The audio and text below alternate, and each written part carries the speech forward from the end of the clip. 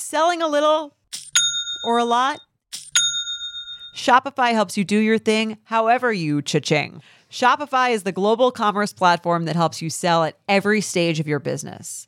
What I love about Shopify is basically how no matter how big you want to grow, Shopify gives you everything you need to take control and take your business to the next level. I know we use Shopify here at Betches, and honestly, anyone with any kind of business could really benefit from Shopify.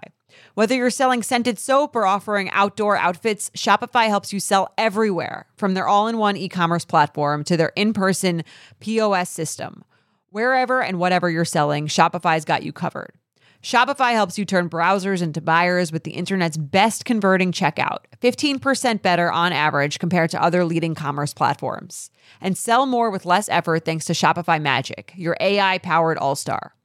Shopify powers 10% of all e-commerce in the U.S., and Shopify is the global force behind Allbirds, Rothy's, and Brooklyn, and millions of other entrepreneurs of every size across 175 countries.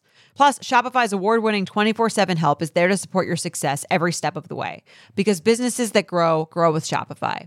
Sign up for a $1 per month trial period at shopify.com/betches, all lowercase.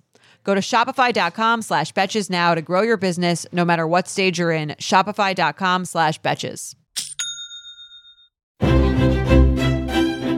On this bonus episode of Crown Jewels, Sammy Sage, Betches co-founder and host of Morning Announcements, takes us on a deep dive into the royal family's finances. She'll help us discover how much wealth the Windsors really have and if the coronation was planned on a shoestring budget. So keep listening to find out. Hello and welcome to Extra Extra. I am Betches co-founder and Morning Announcements host Sammy Sage, and I am thrilled to be back here on your Betches Up feed. You all know how much I love a good deep dive, so we are going to have these Extra Extra episodes on the Betches Up feed when we have something that calls for a bigger investigation, like today. It has been just a week since King Charles III made it official. The UK held its first coronation since the 1950s, and I will just say it looks a smidge more ridiculous in color. More ridiculous than the outfits, though, was how the royal family and the commentators were strangely set on presenting the coronation to the public as something that was somehow sustainable or slimmed down. I think the most important thing that we're hearing is that it's going to be a scaled-back coronation, something that will reflect the King's concern that it should reflect the modern place of the monarchy in modern Britain. Were we watching the same coronation? The royals are out here trotting out solid gold carriages from centuries ago and lamenting that it doesn't have air conditioning. Meanwhile, the rest of the UK has been in the throes of a cost of living crisis since 2021. How bad is it? Inflation hit 11% in October 2022, and as of March 2023, 2 months ago, it was still hovering around 10%. Yes, this is largely due to Russia's invasion of Ukraine, but that is besides the point. The point is how people are actually living, relative to the royal family who they collectively support. National statistics in the UK show that post-household income last year declined by 4.3%, which is the largest decrease since they started keeping comparable records.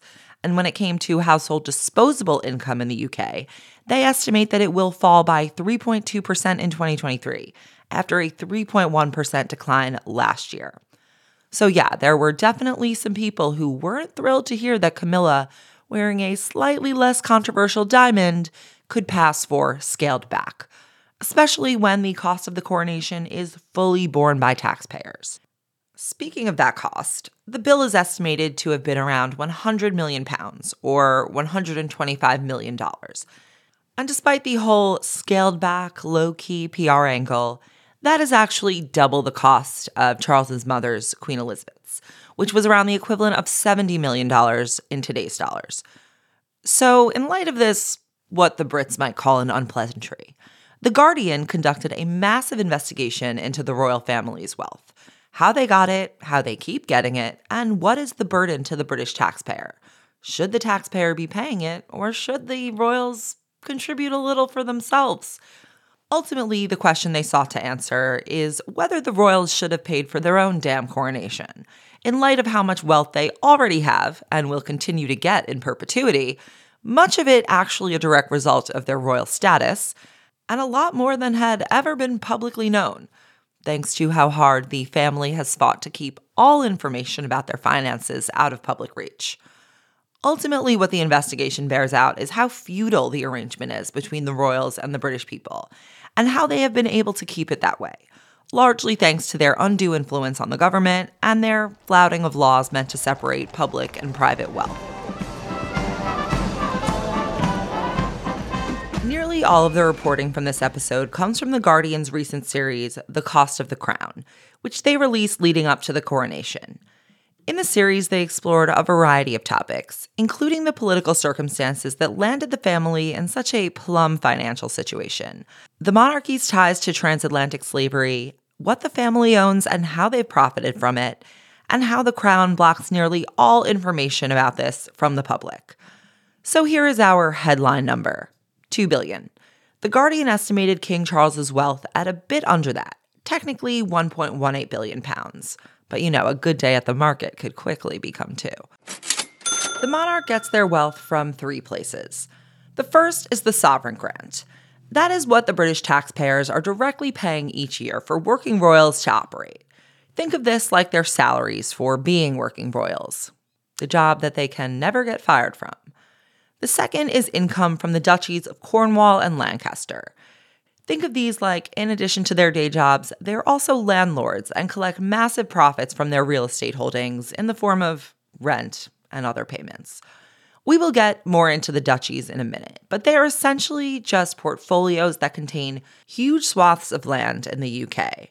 And Charles and the late Queen's income from the duchies grew 16-fold during Elizabeth's reign. And the third big category is something that includes a lot of random big-ticket items. So I'll just refer to this as very expensive prezzies. Think of these like celebrity gift bags, except with items of priceless significance, many of which has been plundered. Historically, the royals have received a ton of gifts in the course of their public roles, and not just like an upscale candle. We're talking like racehorses, Monets, and a lot of shit that they stole from the countries that they colonized. These things are technically held by the monarch on behalf of the crown and the British people in an arrangement that is called, quote, in right of the crown. In reality, though, there's no difference between the public and private usage because they keep their gifts for personal usage in many cases. And who is going to stop them? Who's going to say, no, Camilla, you can't wear those stolen Indian rubies?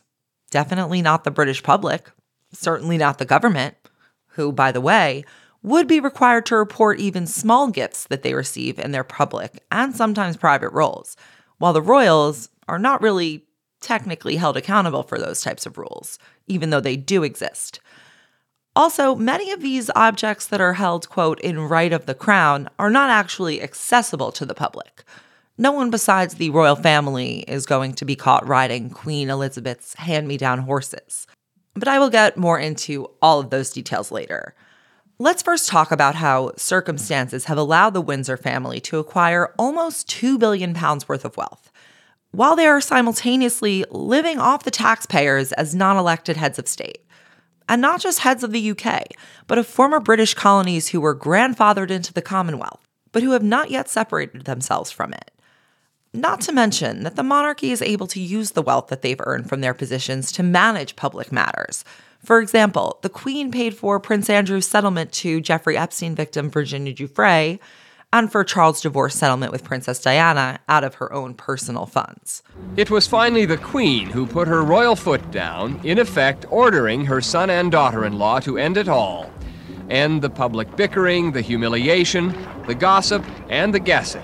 A divorce settlement worth £17 million. Prince Andrew has reached a financial settlement with Virginia Giuffre, and this is what court documents have just revealed. This is a report that we're just hearing. One of the biggest questions I kept coming back to while reading through this Guardian research is, why is it this way? How did this arrangement come to pass that the taxpayers are both paying for the royals and they're able to earn so much of their own income, essentially reaping all these very, very lucrative perks that just come with being a working royal? It turns out the answer is pretty much, it's this way because it has always been this way. This arrangement started in 1760, when the king at the time, George III, gave up personal ownership of something called the Crown Estate. That was nearly all of the land and holdings owned by the monarch. He did this in exchange for the monarch to receive income yearly in perpetuity under an arrangement known as the civil list. And they received that income in exchange for simply being the working royals, which includes things like attending ribbon cuttings, garden parties, flower pickings, and other charitable events. As part of their report, The Guardian actually broke down how much each working royal has received and how many engagements they've done in order to receive that money. I'll just say that Kate and Will's average number of events is not as high as you'd think. Anyway, the civil list was an arrangement where Parliament would vote yearly on a budget for all of the working royals. And that arrangement was in effect until as recently as 2011. However, in 2011, Prime Minister David Cameron's government agreed to replace this arrangement with something called the sovereign grant. That is the arrangement under which the royals are paid now. And this means that rather than Parliament voting on what each royal would be paid every year, this means that now the entire royal family gets a portion of the profits from the Crown Estate every year, and Parliament votes on what that percentage is. This percentage started somewhere around 15%. But it has been increased to 25% recently to pay for extensive renovations to Buckingham Palace, where no one even lives because they have like 2 other palaces basically down the block. Up until 2022, the sovereign grant was a yearly payment of about £86 million, and that is used to fund pretty much most of what the royals do. Things like royal trips abroad and maintenance of properties. But here's the real catch with the sovereign grant. There is a clause included called the Golden Ratchet. I shit you not. That clause essentially guarantees that even though the sovereign grant is to be based on the profits earned by the Crown Estate, the amount that the monarch receives cannot ever go down and only go up, no matter the state of the economy or the profits of the Crown Estate. So last year, even as the cost of living crisis was going on, the Queen received a £30 million raise from taxpayer funds thanks to the sovereign grant. Very much a heads I win, tails I also win situation.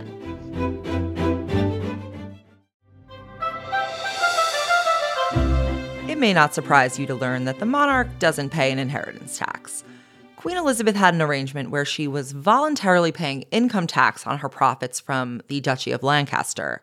But when asked if that would continue under Charles's reign, the palace told The Guardian that it was considered a private financial matter. A spokesperson for Buckingham Palace said, quote, "Revenues raised by the Crown are a matter for the Crown Estate and HM Treasury," whatever that means. But even when they were asked how much taxpayer funds were spent on Queen Elizabeth's funeral and King Charles' coronation, which are by all means public events, both the government and the palace have said that figures will be released, quote, "in due course." Again, whatever that means. Inheritance, though, is the entire name of the game for this family in so many ways. And that lack of requirement to pay an inheritance tax creates a strong incentive for the monarch to pass their assets on, especially land, to the next heir. Nowhere is that more clear than in the arrangement with the duchies. Let's define those for us Americans. Duchies are large private estate portfolios of land, property, and assets that are held in trusts. They pay out earnings to their owner, in this case, the monarch and the heir to the throne.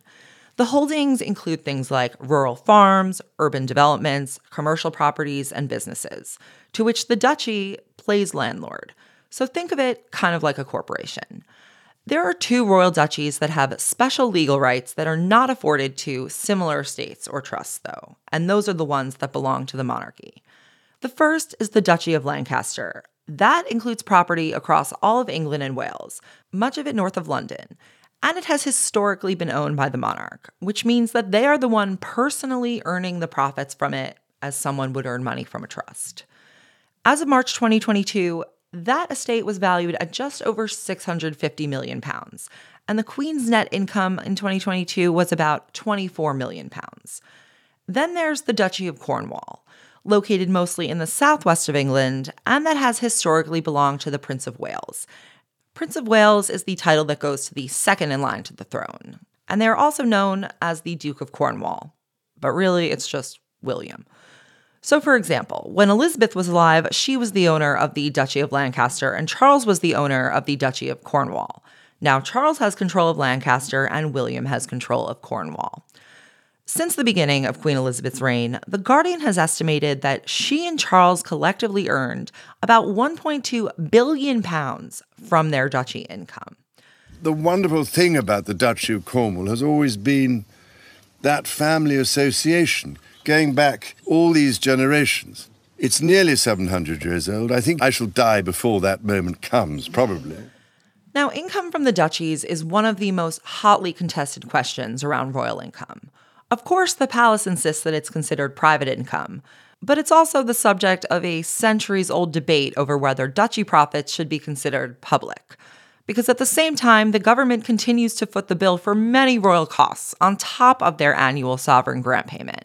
And maybe if they were to give up some of their duchy income, that could cover some of those government funds.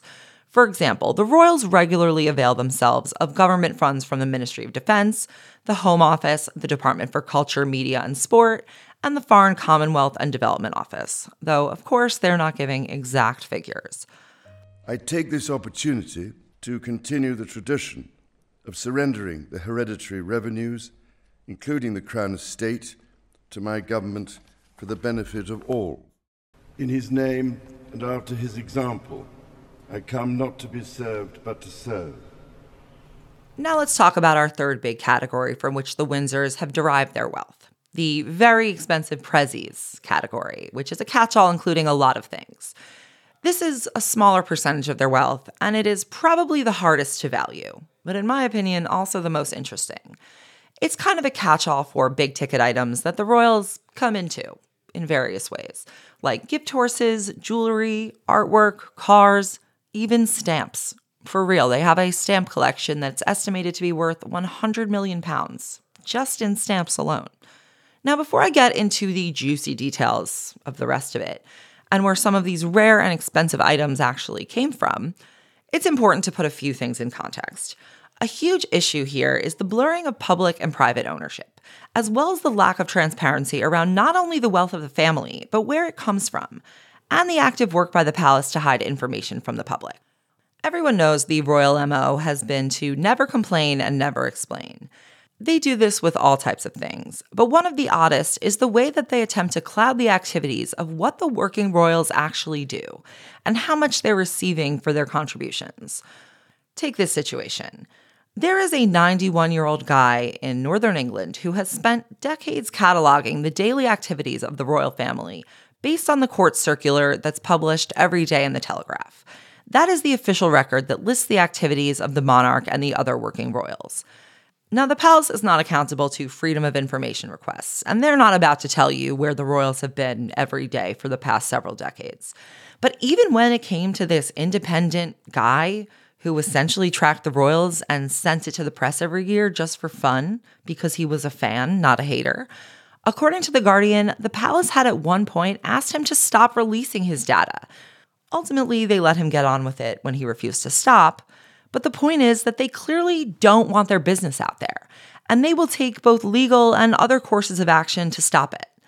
On some level, this secrecy is about control and power, but it's often cloaked in the excuse that it would be, quote, embarrassing or improper to chew over the finances or doings of the monarch. This is never more clear than when it comes to the specifics of family inheritances. Forget about seeing any of the Windsor wills, including even obscure distant family members, which are censored by judicial decree. This didn't actually start until 1911, when every royal will was public with the exception of the actual monarch. However, the judiciary began censoring the wills of all of the royals at the request of Queen Mary after her brother died and she wanted to conceal that he had left jewels to a woman that he was having an affair with. Of course, it's always that. And ever since, members of the royal family have been able to request that their wills be hidden. This is despite the fact that official papers reveal that senior government officials have seriously doubted the legal basis for this. But it still continues. And it has actually started to go even further recently. After the death of Prince Philip, a judge ruled that not only should Philip's will be sealed, but that the wills of all senior royals should be secret for a minimum of 90 years. That is the real stealth wealth. So when it comes to hiding investments owned by the royal family, you can see why it's very easy for them to keep it shady, and they do it on purpose. Archives reveal that they have for decades been using government-backed shell companies that were created specifically to conceal royal investments from public scrutiny. Generally, throughout Elizabeth's rule, the move had been towards more secrecy. Going back to the 1970s, a shell company known as the Bank of England Nominees was set up for this specific purpose of royals hiding their investments. This happened because the government proposed a bill in 1973 that would make company shareholdings more transparent and would have enabled public scrutiny of the Queen's finances. At the time, the palace lobbied the government to find a way out of it, of course. And then the government quietly introduced a clause in the legislation that allowed them to exempt certain companies from the requirement to declare the identities of specific categories of shareholders, including monarchs and heads of states, but also foreign investors. The Bank of England Nominees was set up in 1977, and it is known to have been used by at least 5 members of the family, including the Queen, Prince Philip, Princess Margaret, nothing we can do about any of them, but also Prince Charles and Prince Andrew. No Princess Anne, though. Classic. In Andrew's case, we got to talk about this guy. This was problematic on another level, because he used this shell company and did not disclose it while he was working in a government role as a special trade envoy for the UK at the time. This role would have had access to commercially sensitive information, and under transparency rules, he would have, in theory, been required to publicly disclose to Parliament any significant shares he owns. The Bank of England nominee shell company operated like this for almost 40 years, until it was wound up in 2011 when government officials said that it would be, quote, difficult to defend, because it was impossible to tell which shares of the company were held on behalf of the royals as opposed to foreign government officials or other heads of state, which could probably become a national security issue. However, this was not rolled up before the prime Epstein years, between 2006 and 2010, when Prince Andrew was working as a trade envoy and was tasked with promoting UK interests abroad. This was obviously a good in for him with Jeffrey Epstein and all the people that he was hanging out with. Andrew ultimately stepped down in 2011 after his links to Epstein and other shady businessmen were discovered, though. I do have to give it slightly to King Charles and Prince Philip, who stopped using the company in 2007 and 2008 respectively. But it's not as if they were wanting for any money. All of these opportunities for hiding family funds enabled the collection of these countless, very expensive prezzies that I mentioned earlier. Let's start with their personally owned palaces, which are different from the palaces that are held by the Crown, with a capital C, as an institution. Is there really a difference? I don't know. But regardless, it is established that the Windsors have personal ownership over some palaces and not others. For example, the Crown owns Buckingham Palace and Windsor Castle. But the monarch personally is the heir to Balmoral in Scotland, which is valued up to £80 million, and to Sandringham Estate, which the Guardian valued at somewhere between £250 and £390 million.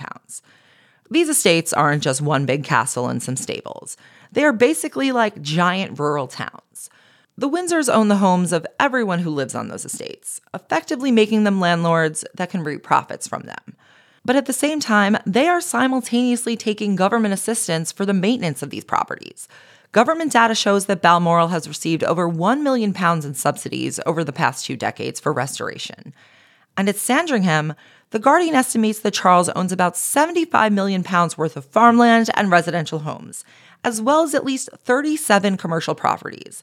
But at the same time, according to government data, the estate has taken over £15.4 million in just over 2 decades in the form of subsidies. Another example of this is a smaller and perhaps more problematic real estate arrangement. Charles also inherited a house in Edinburgh that was gifted to the Queen when she was young, during the course of her public role as sovereign. That house had been managed by the UK government for 40 years as a grace and favor property, which they give to people who need somewhere to live and are important to the government. But now that property is being rented out by Charles for income. And it's just like, why? Don't you have enough income? And sure, even if you want more income, then why don't you pay for your own big crown party? We see it is the king and the queen consort in the Diamond Jubilee state coach making their way now. Just gorgeous. Nothing happens without symbolism here. That's right. It's always better if it's carved in gold. This one electric windows. It's only 11 years old. Come on, right?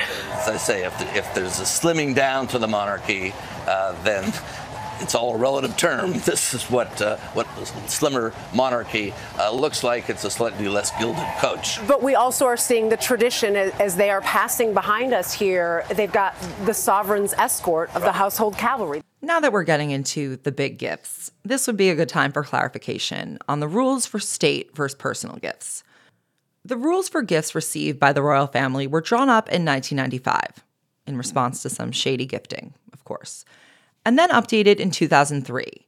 And they generally divide gifts into two categories, official and personal. Any gift received by the family in connection with their official duties cannot be sold or traded, though they can be worn or used or placed on public display. Items that are gifted to the monarch automatically become property of the royal collection, which is an institution set up specifically to manage the country's royal heritage, or it can go into storage if they don't like it that much. Personal gifts, on the other hand, are from people who the family knows personally, that are not given in connection with their working royal duties. They can be of any amount, and they belong to the person who was gifted them. However, if a royal is given a gift by someone with whom they have a formal relationship, those gifts can be considered personal as long as they are worth less than £150. But anything worth more than that is considered an official gift, even if it was technically a personal gift. As I'm sure you can imagine, this policy is hard to enforce, what with the king and queen of it all. So that explains how the queen was gifted 34 racehorses from the Emir of Dubai and 5 from the Aga Khan, one of whom actually won the Gold Cup at Royal Ascot in 2013. Which many have noted as the happiest they've ever seen the Queen look. Now, everybody knows the late Queen loved horses and horse racing.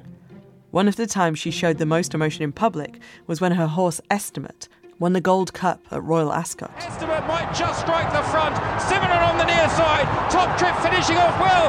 Estimate has a neck in hand of Simonon. A royal win in the Gold Cup. Estimate has done it.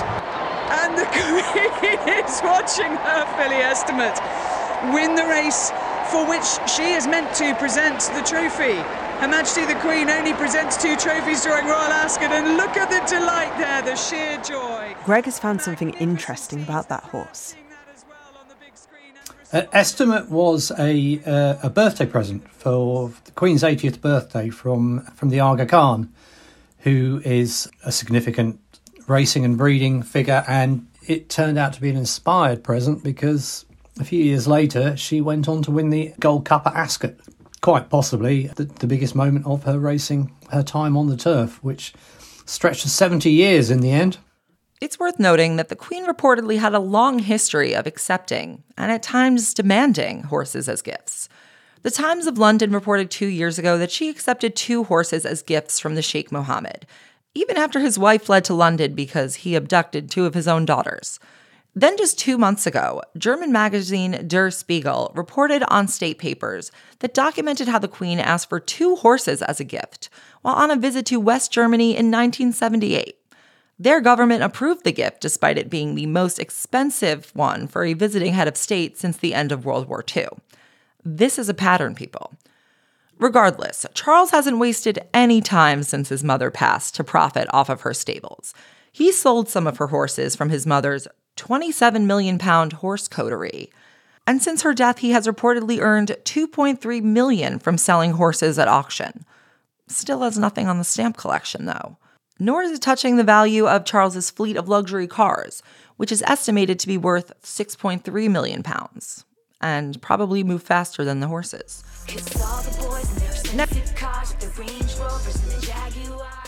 Next, we have to talk about art. That is its own major conversation. When it comes to high-value art, the palace is obviously not going to provide any sort of list or catalog of what they consider to be held in right of the crown and what is part of their individual personal collections. In theory, if art were given as a public gift, those works should be held in right of the crown. But in reality, there is no clear line or accounting of what belongs to whom, who has access to what, and what is being passed down in those hidden wills. The Guardian was able to identify almost 400 artworks that are privately held by the family, and therefore considered part of their personal wealth, including works by Monet, Chagall, and Dali. But since there is no official accounting of these works, reporters relied on decades' worth of video footage, interviews, and photographs of the royals in their homes. For example, they found a quote from Prince Philip in 1960, where he says that Marc Chagall gave him a Bible that he had illustrated in watercolors and ink. Experts say that could be worth up to £60,000, without even accounting for the premium that it was previously owned by Prince Philip. Much of the family's collection is thought to have derived from Queen Mary, Queen Elizabeth's mother, who was an avid art collector. She reportedly bought dozens of valuable works that are in the collection now between the 1930s and 1950s. Wasn't that what everyone was doing in those years? But while it is impossible to know the real value of this collection, The Guardian was able to compile a list of 392 works that they know are privately owned by the Windsors. However, the location of many of them remains a mystery. They conservatively ballparked the value at around $24 million for the 60 most valuable artworks out of their collection. However, others have speculated on the value of those personal collections at much higher numbers. In 2020, historian David McClure estimated the Queen Mother's collection alone at £30 million, and Prince Philip's at £2 million. Though in 2011, the art expert Robin Simon valued the Queen's total collection at £150 million. So the world may never know. But rest assured, they are very, very wealthy. Being royal means living in a world of opulence and luxury. It's a lifestyle most of us can only dream about. And it's the crown jewels which are the ultimate symbols of wealth, status, and power. The Queen's Jewel Vault is huge. We still get pieces coming out today that we didn't know existed. From diamond-encrusted tiaras to exquisite brooches to those wonderful necklaces, the full royal suite.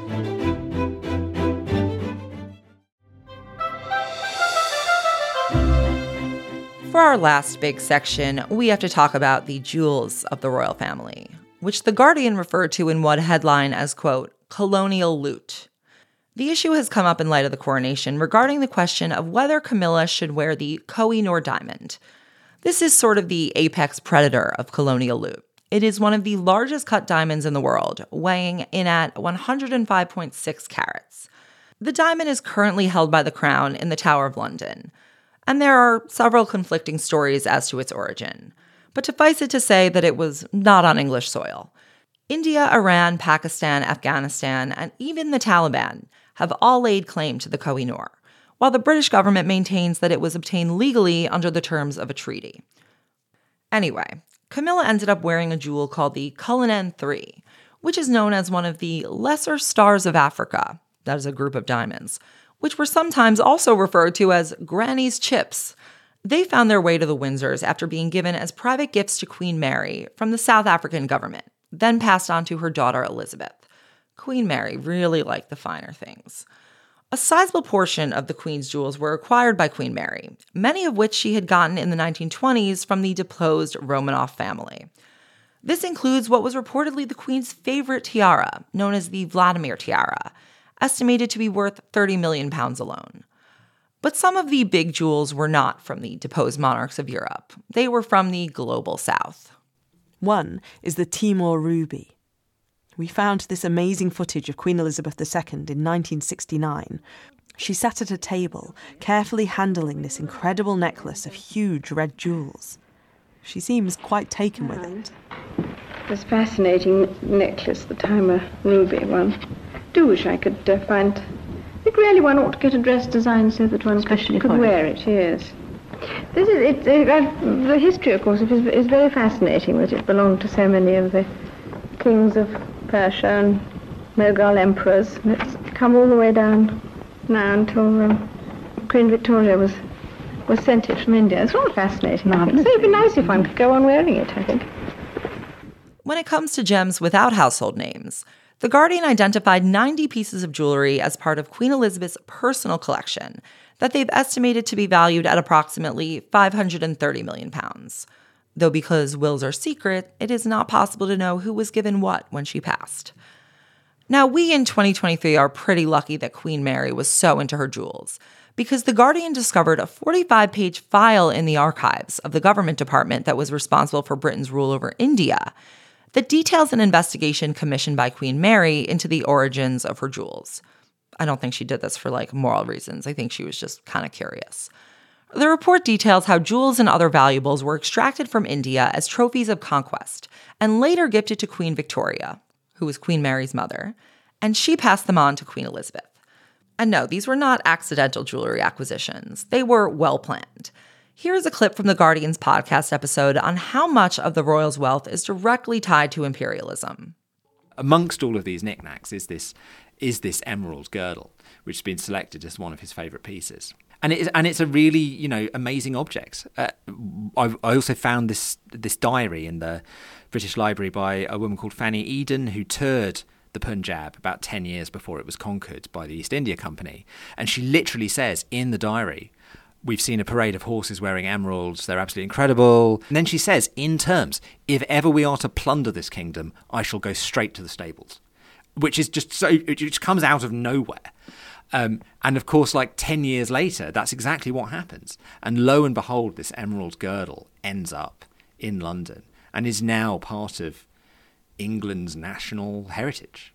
It's been on this very strange journey and is now being exhibited alongside Prince Charles's watercolours of Balmoral. More broadly, while King Charles and Prince William have at the very least expressed, quote, profound sorrow over the atrocities of slavery, it turns out that the monarchy is not so innocent in these atrocities. Is anyone surprised that's how they became the monarchy? According to historians, over a period of 270 years, 12 British monarchs sponsored, supported, or profited from British involvement in the transatlantic slave trade. This began under Queen Anne, the one from The Favourite, I've sent for some lobsters. I thought we could brace them and then eat them. Who dramatically expanded the country's slave trading activities in the 1710s. And those didn't end until slavery was abolished in the UK in 1833, though the king at that time, William IV, personally opposed abolition. But I mean, yeah, they are the monarchy of the British Empire. They were kind of the state-of-the-art colonizers of their time, so it makes sense that they would have built substantial wealth and gotten quite a few heirlooms from these misadventures. The least of which would be Kensington Palace itself, where many royals live to this day. And that is because it was built during the time when the slave trade was booming in the UK, largely on the profits from it. Now, as an American, I have no skin in the monarchy game, and absolutely no right to have any skin in the monarchy game. I am just coming at this as an observer, given the cultural influence of the monarchy and how many conversations around the royals dominate, even over here. And while we don't have our own monarch, there are legitimate ways that these issues of transparency, democratic control, wealth hoarding, and mostly the long-standing inequality wrought by slavery, these issues all map onto similar problems here in America. I am not a royalist or not, but I am more than happy to watch the spectacle and make observations, and of course, pull back the curtain on some of that glamour. If you want to learn more, links to all my references and all of The Guardian reporting are in the episode notes, and you can read more about all of this in The Guardian's Cost of the Crown series. I hope you enjoyed this episode at least as much as Megan enjoyed staying home last weekend. In the meantime, I've been thrilled to be back on the Betches Up feed. Please leave me a review and a rating, and let me know what you think of the show. And as always, until next time, I'm Sammy Sage, and now you know what the fuck is really going on with the royal family's finances.